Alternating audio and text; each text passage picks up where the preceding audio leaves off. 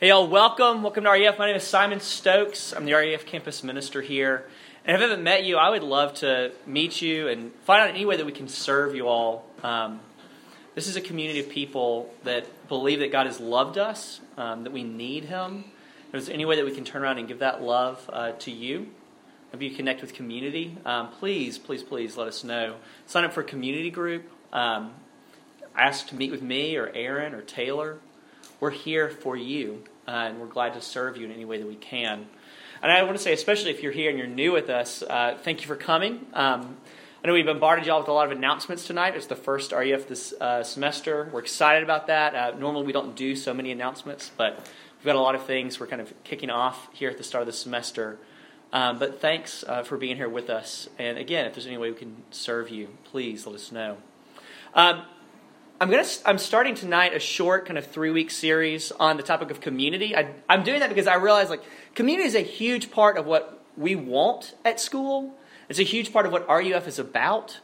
And I thought it'd be helpful as we start things off just to kind of sit and drill down a little bit into that topic. And so I'm just doing a short 3-week series on community, and then we're going to do a short series on the book of Acts for the rest of the semester. But tonight we're in Philippians chapter 2. It's a letter that Paul wrote to a Greek city named Philippi, and that's literally all you need to know about it for tonight's sermon. But this is God's Word, Philippians chapter 2, 1 through 11. So if there's any encouragement in Christ, any comfort from love, any participation in the Spirit, any affection and sympathy, complete my joy by being of the same mind, having the same love, being in full accord and of one mind. Do nothing from rivalry or conceit, but in humility count others more significant than yourselves. Let each of you look not only to his own interest, but also to the interest of others.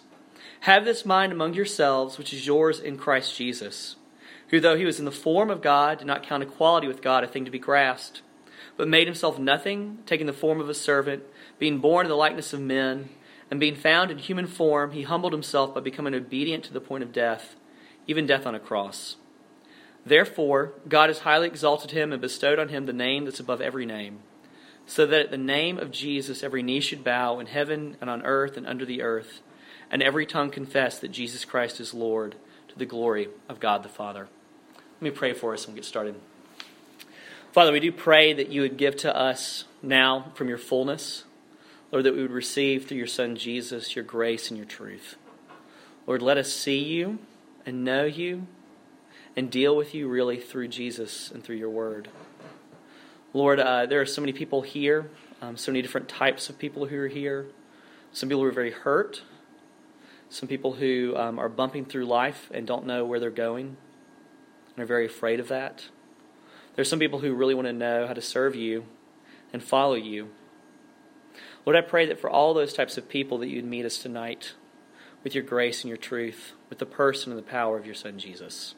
In his name we pray. Amen.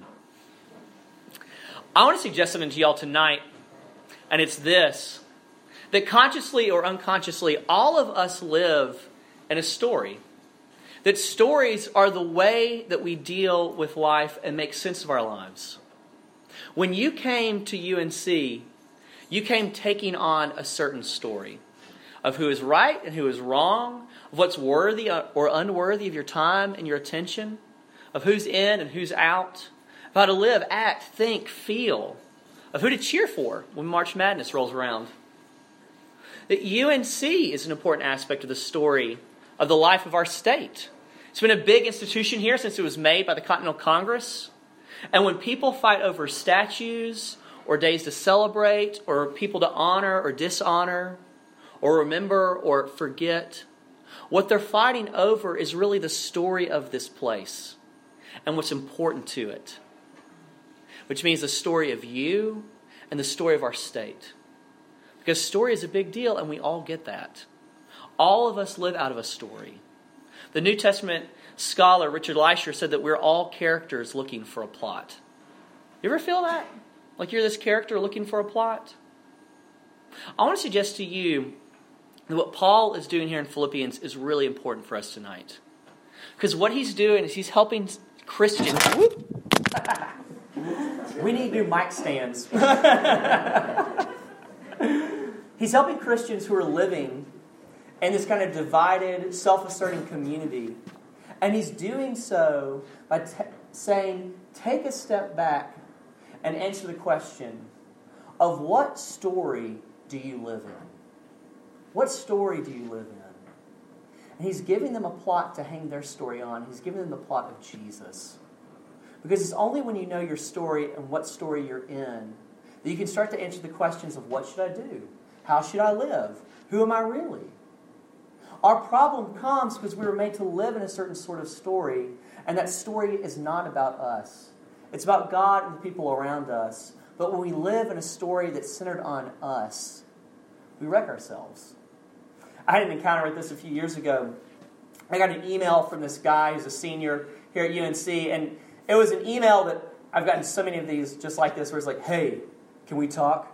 All right, yeah, sure. I have no idea what y'all mean when you say, can we talk?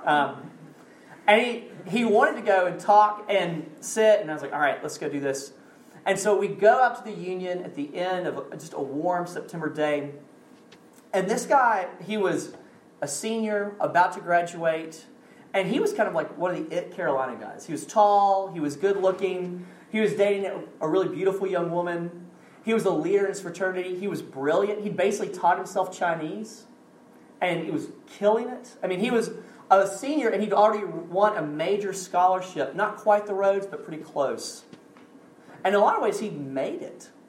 Like pretty much all the rungs of the ladder that you would want to climb at Carolina, he had climbed those things and looked good doing it.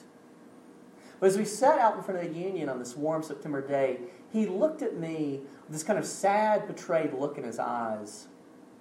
And he said, why, if I'm doing all the things I'm supposed to be doing, do I still feel so empty? And he ran me down through the list of stuff that he'd done and was involved in and that he was doing. And I looked at him and I just said, because at the end of the day, you're doing all these things for yourself.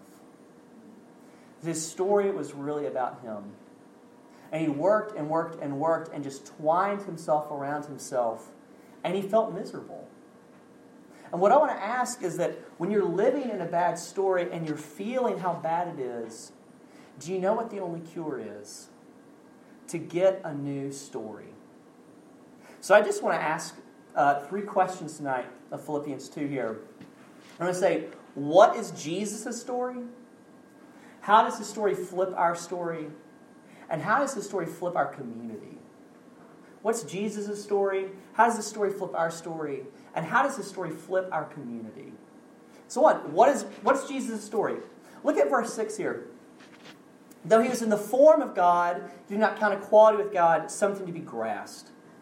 Jesus had all the glory, all the power of God, because from forever he had been God. But what Paul says here is that he didn't consider his power and his glory something to be grasped, something to be held on to. What that word is really tied to is, in Greek, it's the word that's tied to the way that people used to pay soldiers. The idea is that Jesus had something coming to him. He had his rights, and it was owed to him. And they were precious because they were his being in the form of God. And yet he doesn't grasp them or hold on to them. Look, we primp and we preen in front of a mirror before we go out. We scramble to buy designer clothes and humble brag about how busy we are because busyness is significance. We don't use these words about ourselves very much, but we are grasping for glory and honor. Just a little bit of swagger. And if we get a morsel of it, we're going to cling to it. But Jesus, from all eternity, has burned with eternal light and glory and power. And he does the unthinkable. He let it go. He doesn't grasp it. Verse 7. He made himself nothing, taking the form of a servant, being born in the likeness of man. God became a man, and not just any man. He becomes a servant. He's not an emperor or a king. He doesn't wear nice clothes or live in a palace. Foxes have holes. Birds of the air have nests. Jesus has nowhere to lay his head. If you had walked by him in a crowd, you wouldn't have noticed anything unusual or different about him. He would have looked like just any other guy. There's no glow or halo. And part of the tragedy of the gospel story is that God came and dwelled with his people, and they didn't recognize him. Because there's nothing different about him from his outward appearance. And if we'd been there, we wouldn't have seen anything different either. Jesus does nothing for himself throughout his life. He takes on the role of a servant. When he's hungry, he doesn't turn stones into bread. He's an incredible leader. He doesn't have any official position, though. He's brilliant, but he never writes a book. He's born to a peasant woman outside of marriage. His parents fled as refugees to Egypt. On the night when he's about to be betrayed and executed, he's on his knees washing the filth and the grime off his disciples' feet. He's so poor, he has to be buried in a borrowed tomb. His death isn't even his.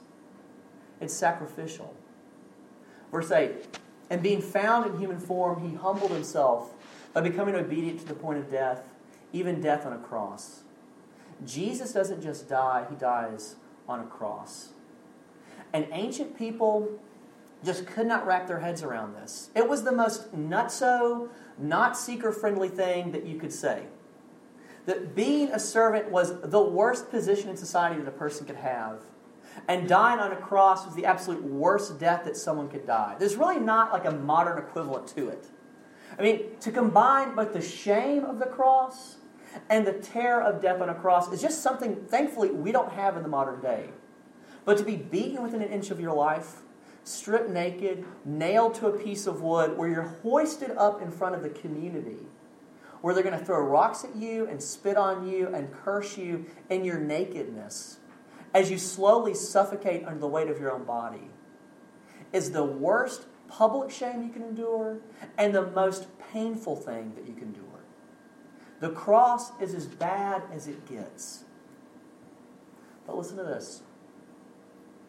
Therefore, because he was a servant, because he died on a cross, therefore, God has highly exalted him and bestowed upon him the name that is above every name.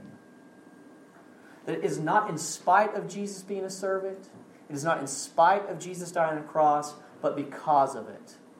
Therefore, God has highly exalted him. And to be honest, it's just not what you would expect. It's not what anyone expected. It doesn't seem like plan A. It just totally flips our expectations of who God is and what he's like. And because Jesus is both fully God and fully human, he flips our expectations of what people should be like too. What you and I should be like. He just flips them.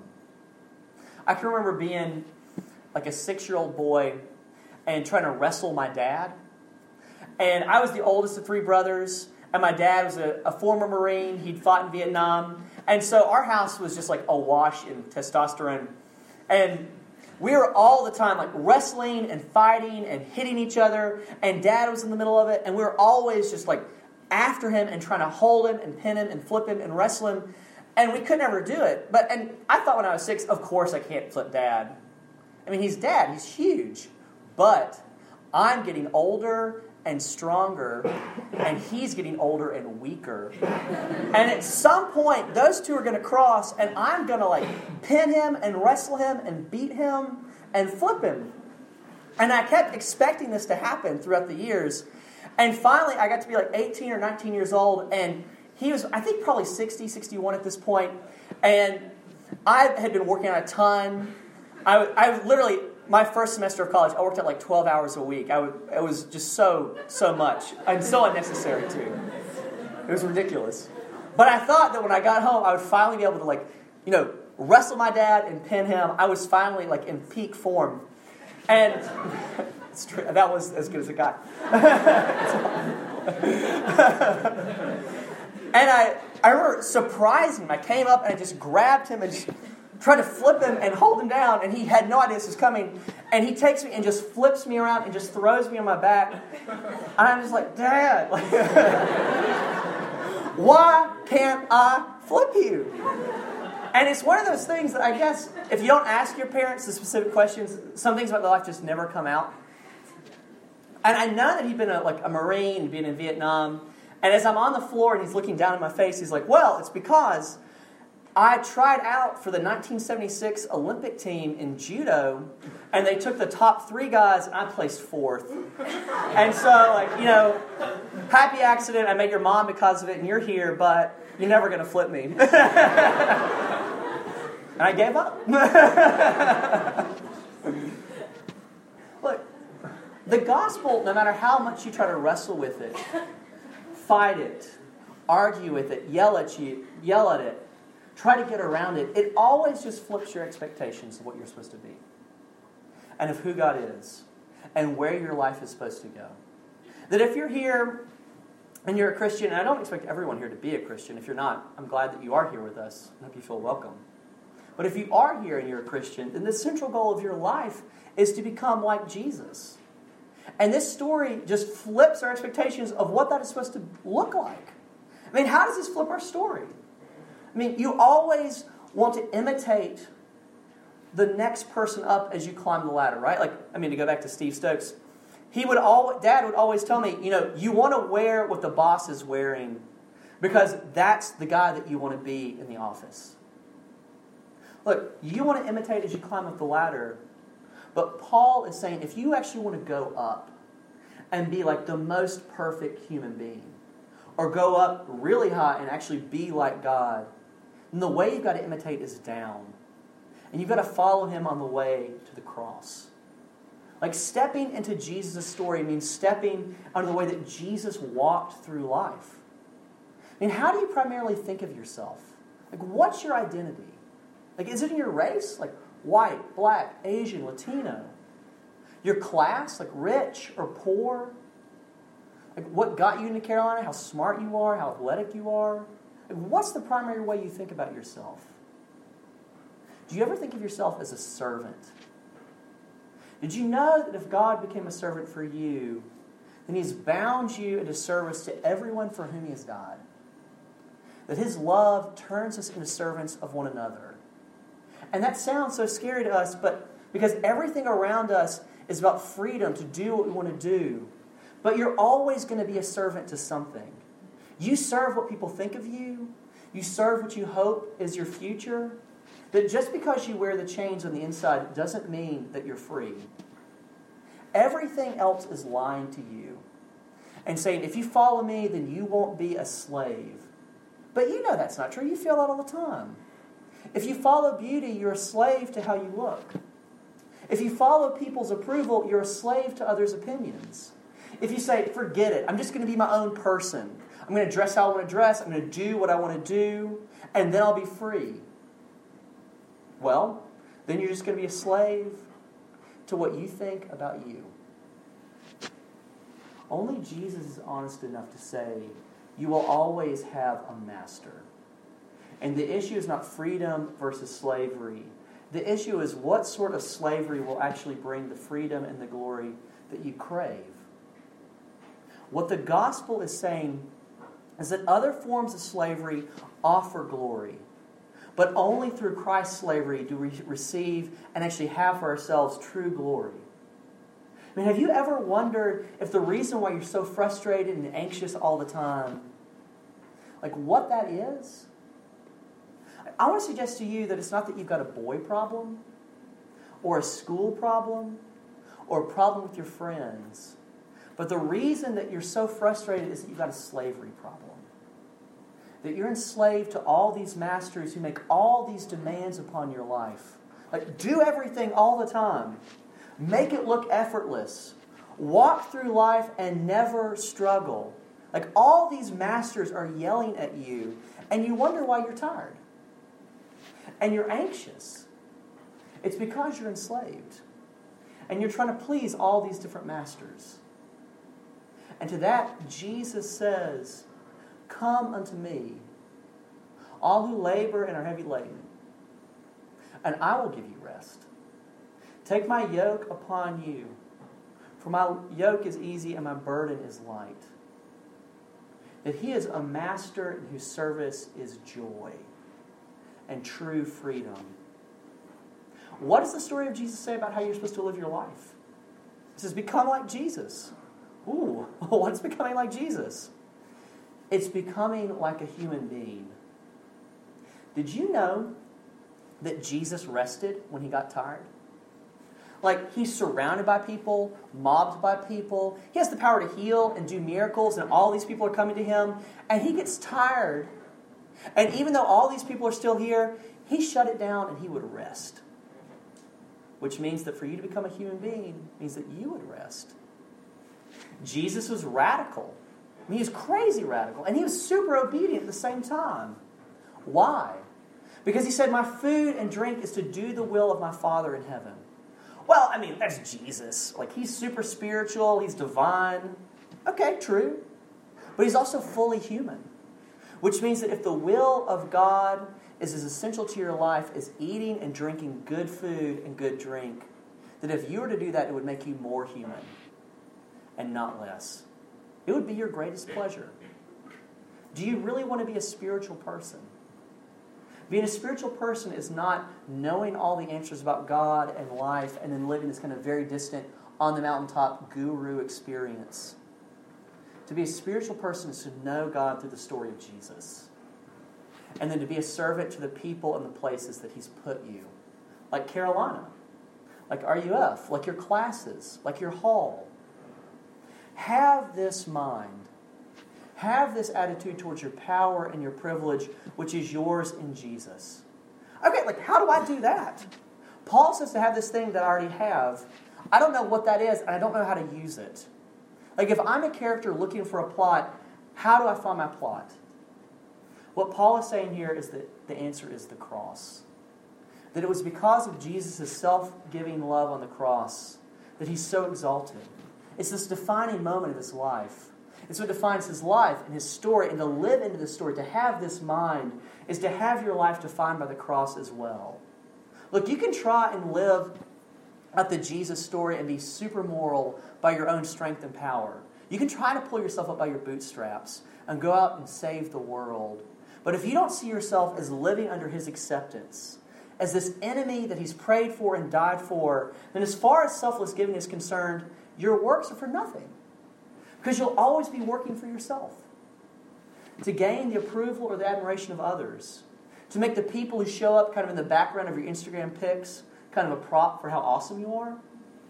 Or to use the people that are there so you finally feel like you matter. And from the outside it might look like you're being selfless, but it'll always be about you. It'll always just be about the people it'll always never be about the people that you're serving. But to have your life defined by Jesus' life means that all of the acceptance and the love and the glory that you crave is already yours as this free gift. You can't earn more approval. You can serve without bragging to people.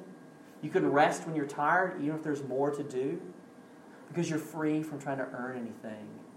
And so you can step off the treadmill of having to prove yourself. That to receive the story of Jesus and to wrap your life around his life is to receive his mind. How would you know that this is happening? How would you know this is happening in your life? You will know that you have this mind when you are treated as a servant and it's your joy. That it's your joy when you serve and people treat you as a servant. That's when you know that you're killing it and you're winning at life. Okay, how does this shape us as a community? What changes our life together when we live in this story? Think about the way that you try to get a grip on your life and try to manage your life or kind of structure your life. Like, I'm a big fan of intentionality, plans, goals, kind of creating infrastructure. And there's a way that can be prone to kind of mess that up. Like, we can take these sort of big boxes for our lives. Like, over here, here's my school box, and it's where I put my grades and my papers and my reading and my syllabi and my internship. And then here's my friend box. Like, here's the people that I really connect with and love to spend time with, and they kind of spur me on, and I want to be like them, and they kind of want to be like me. Here's my take care of my body box. Like, new year, new you. Like, I'm going to start lifting my weights, start running. I'm going to do cardio kickboxing, start dabbling in some green salad when I go to the Lenore instead of always hitting the Chick-fil-A. Just a little something for you, you know. Here's my spiritual box. Like, this is the semester that I finally get my act together and, like, read the Bible and go to church. And we have all these boxes. And what we can want is this better work-life balance and to put things in kind of the right ratio. And what I really need to do is get my ducks in a row and bring some equilibrium to my life. And what that can end up being is this approach to living, which is just a continuation of the same old story. It's about you. And the question that Paul wants us to ask is, boxes aside, is that approach to life in line with the story of Jesus? The more controlling I get about the boxes, and again, all for plans, intentionality, goals, boundaries, but the more protective that I get about the different boxes, the more that the needs of the people around me become this nuisance. And the overwhelming numbers of people out there who don't know Jesus, or who are lonely, or broken, or need something from me become this nuisance. And an obstacle to my boxes being the way that I kind of want them to be. And it's as if Paul is saying, I bet that God's will for this community is something a lot more glorious and a lot more beautiful than your boxes getting balanced the way that you want them to be balanced. But maybe what that's going to look like is that you're going to have to suffer more than you thought you were. Or that people are going to come into your life that you would not naturally ever hang out with, and you're going to actually have to serve them and be with them. And there's going to be a thing inside of you that says, do not lay down your life for these people. Do not serve them. And it will rear its head. But God wants you to buy in and follow Him and become a servant and take up a cross, and you're going to lay down your life. And there's going to be more joy and more life, more glory in that than you would have dreamed of.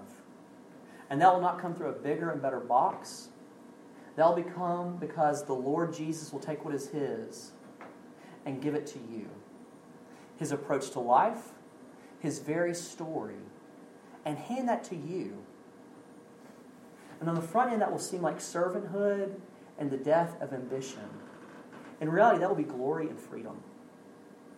Can we as a community say, more than boxes being balanced and having fun and reaching out to people and doing group events well, which are all things that would be awesome if those went off without a hitch. But more than those things, what we need at rock bottom is to soak up the story of Jesus and to serve one another. That life and death for us is doing the story of Jesus together. And that is true whether you have known and believed this stuff for as long as you can remember, or you have no idea how you wound up here tonight.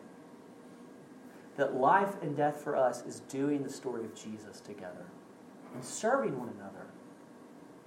And so I want to end with this.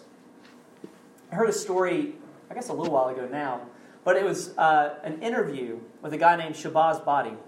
And he has a funny name because he's a man who was born in Pakistan, a very different country than ours. And he was high up in the government in Pakistan, and his job was in a cabinet-level position where he's the minister of minorities, which is basically this, that Shahbaz Bhatti is a Catholic Christian, and he represents the Christians and all the other religious minorities in Pakistan, and he starts to fight in Pakistan against the country's anti-blasphemy laws. Because these laws have been used against religious minorities like Christians or Hindus or Buddhists to kind of go through a kangaroo court with some of those religious minorities and take their property and kill these people, kind of ethnically cleanse some folks out of villages. And Shahbaz Bhatti said, that is not right. And I'm going to do something about it. And along the way, he starts to get death threats. And not just like a few, but thousands of death threats. And not just from like randos out there, but from people like the Taliban and Al-Qaeda. Like people that you know will carry through when they give you a death threat. And there's this BBC interview with him where the interviewer is asking him about these death threats. And he says, the forces of violence, these militants, they want to kill me when I'm leading the charge against these anti-blasphemy laws. And when I'm speaking for the oppressed and the marginalized and persecuted Christians and other minorities in the country. That these groups are threatening me. And he says this to the BBC, which is incredible. But he said, I want to share that I believe in Jesus Christ, who has given his own life for us. And I know what is the meaning of the cross. I'm following the cross. And I'm ready to die for this cause. I am living for the community of suffering people, and I will die to defend their rights. And not many weeks after that, Shabazz left his house early one morning, and he asked for bulletproof cars, he asked for armed security. He's a top-level cabinet member in the Pakistan government. He got none of it. He has a driver who picks him up to go to work. And he gets picked up, and they go to work, and along the way, these guys on motorcycles with shawls wrapped over their faces and machine guns pull the driver over, pull the driver out, and they kill Shabazz. Look, y'all, I am just a white guy in a J. Crew pullover and jeans. I have not lost a lot to follow Jesus. Like, in a lot of ways, the life that I live does not align with the life and the story of Jesus. But you hear a story like Shabazz's body, where this guy gives up, life, liberty, and the pursuit of happiness to care for and defend the persecuted and suffering people who are Christians and some who are not. And you have to ask yourself, what does he get that I don't get? What does he get that we need? I would say that it was the way that he understood his life in connection with Jesus' life. That to know that Jesus has given his life for you is to know that you're called to give your life and serve those around you. And that is your calling, and it is your glory. And that's my hope for us tonight, that we become servants who love one another in community. Amen. Let me pray for us. Father, you love us so much. You've given us everything in your Son, Jesus. Lord, help the hurting to know his love. Help those who don't know him yet to know his truth. Lord, help those who do know him to walk his way. Lord, be with us, guide us, teach us to serve one another as we see the way that you serve us in the gospel. In Jesus' name we pray. Amen. We all stand.